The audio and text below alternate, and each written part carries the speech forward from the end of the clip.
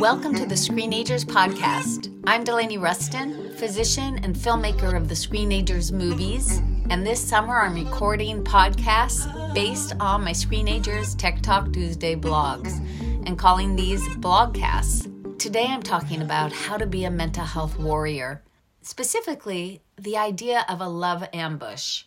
We've all been hearing about the fact that for over a decade, the rate of young people reporting mental health problems has been climbing. Clearly, one lever for helping young people who are struggling is to get them and their families professional help, such as counseling, seeing someone like me, a doctor, and that is incredibly important, but it's not the only lever. All of us can be part of helping. It's the opposite of how we have approached such situations as a culture for far too long.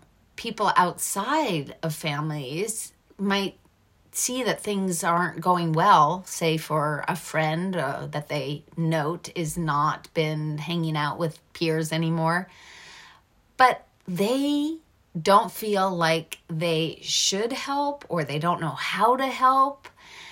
And so we've really unfortunately been led astray because really so much of helping people get through hard times is about all of us working together and feeling empowered and knowing how to do that. So I want to share a story that offers a strategy that anyone can choose to do to help any young person or family who might be struggling. A while back, after an especially busy day in my clinic, I was biking home and I decided to stop by my old neighborhood to see if my former neighbors were home. And I was really happy they were, and they invited me in and we started chatting on their back deck. Turns out that they were expecting a couple for dinner not long after they arrived, and they, offered for me to keep hanging out a little bit longer to meet their friends. Their friends, I'm just making up their names, Jason and Sarah. And while we were talking, the topic of kids came up, and Jason mentioned that their son was in college. That was all he said. And later, when I was talking about mental health advocacy, I noticed that Sarah's expression had changed. She looked more serious, and eventually she said, "Our son is not doing well. At the end of this past year in college, he had a real mental health crisis. He even became delusional for a short time." Well, it turns out that their son, they explained, was living with them this summer, and they were doing all they could to get him appropriate care. But things were extremely fragmented, and they weren't getting sufficient help. Sarah explained that her son was really withdrawn with lots of symptoms of depression. Jason said, "We try to get him to do things with us, but he just refuses all the time. We try to get him to be active, but he only takes a walk now and then." Sarah said something I hear all too often. "We feel so isolated and alone." We discussed resources they had found, and I shared some others that they hadn't heard about. Eventually, though, I leaned forward and I offered them the following advice. I said it's so common that our efforts to help our own kids don't work well. And what we need is a brigade of other people to show up unannounced at our door at different times. This could be one of their friends showing up with a basketball. It could be a family friend showing up and saying, "Hi, I'm making this new dish I've never cooked before. I thought of you, so I'm here to pick you up and let's go do it." At this point, my old neighbor, Steven, chimed in and said, "He loves this international food store, and I could take him there, and then we could cook together. I could see if he wants to do that." I responded, "Yes, and the whole point is not to talk with him before, not to call him and see if he wants to do it. The key is just showing up." It turns out that this primal social behavior kicks into gear when people we know show up at the door. It's part manners, part curiosity, part being flattered that, others are there for them. When I really saw this in action is for my daughter Tessa. She, as is shown in one of the Screenagers documentaries, was going through clinical depression for quite a long time. And yet I noticed when people came over a couple times looking for her, it did get her out of bed and there to the door to meet with them. It was at that point that I started to call this a love ambush and have started to mention it to patients, to different families, and have gotten really good success when people have done it. I went on to tell my neighbor who had offered to do this to help their friend's son. I said, once that people are at the door, the goal is to say, let's go and do this quick thing. Or I would love your help with this right now.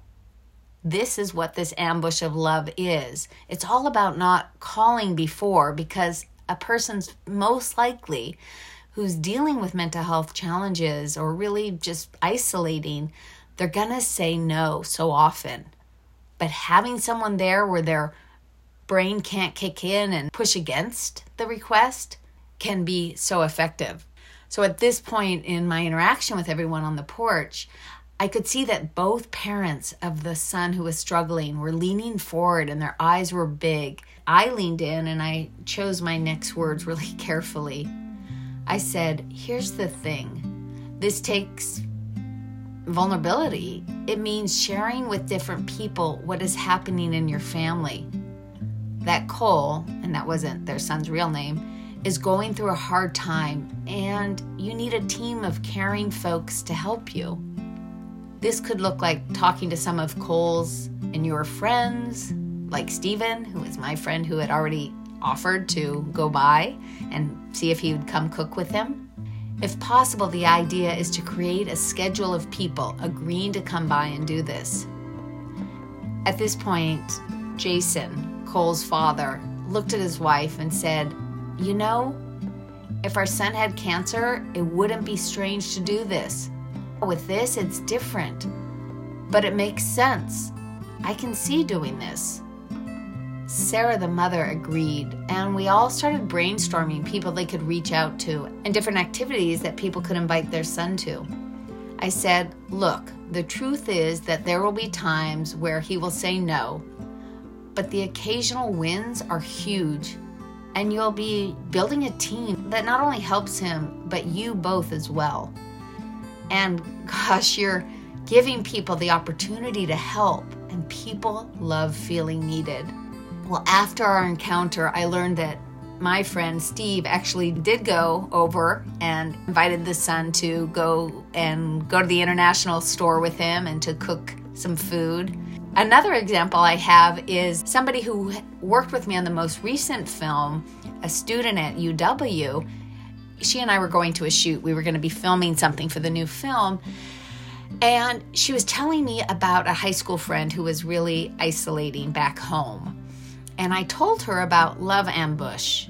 Soon after that, it was the holiday break. And she came back to town and she said, Delaney, you won't believe it, but another friend and I went over to our friend's house and they came out with us. And it went so well that we even did it another time. And I want to thank you so much for letting me know about that. Each one of us can offer to do a love ambush. Think right now. Do you know a family in which a person is struggling? We don't have to tell them that's the name of what we're doing, but it captures the theme of what I'm talking about. It can be a couple people going, it can be a family, it can be a teen going to another teen's house and saying, hey, let's go play Frisbee for 20 minutes. This is not about making sure the person struggling has a fabulous time. Instead, it's the tiny positive moments and the sheer act of going out with someone that really builds on itself in a positive way. And even if the person says, no, the fact that someone came to the door wanting to spend time with them, that's something that will boost their mindset for that day.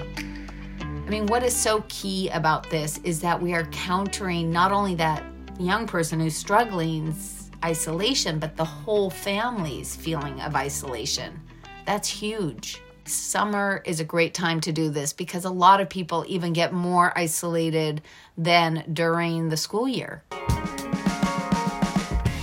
That's it for this episode of the Screenagers Blogcast. I've been your host, Delaney Ruston, and please email us at info@screenagersmovie.com. Let us know what themes you want to hear this summer. Meanwhile, you can find hundreds of blog posts at screenagersmovie.com and many resources.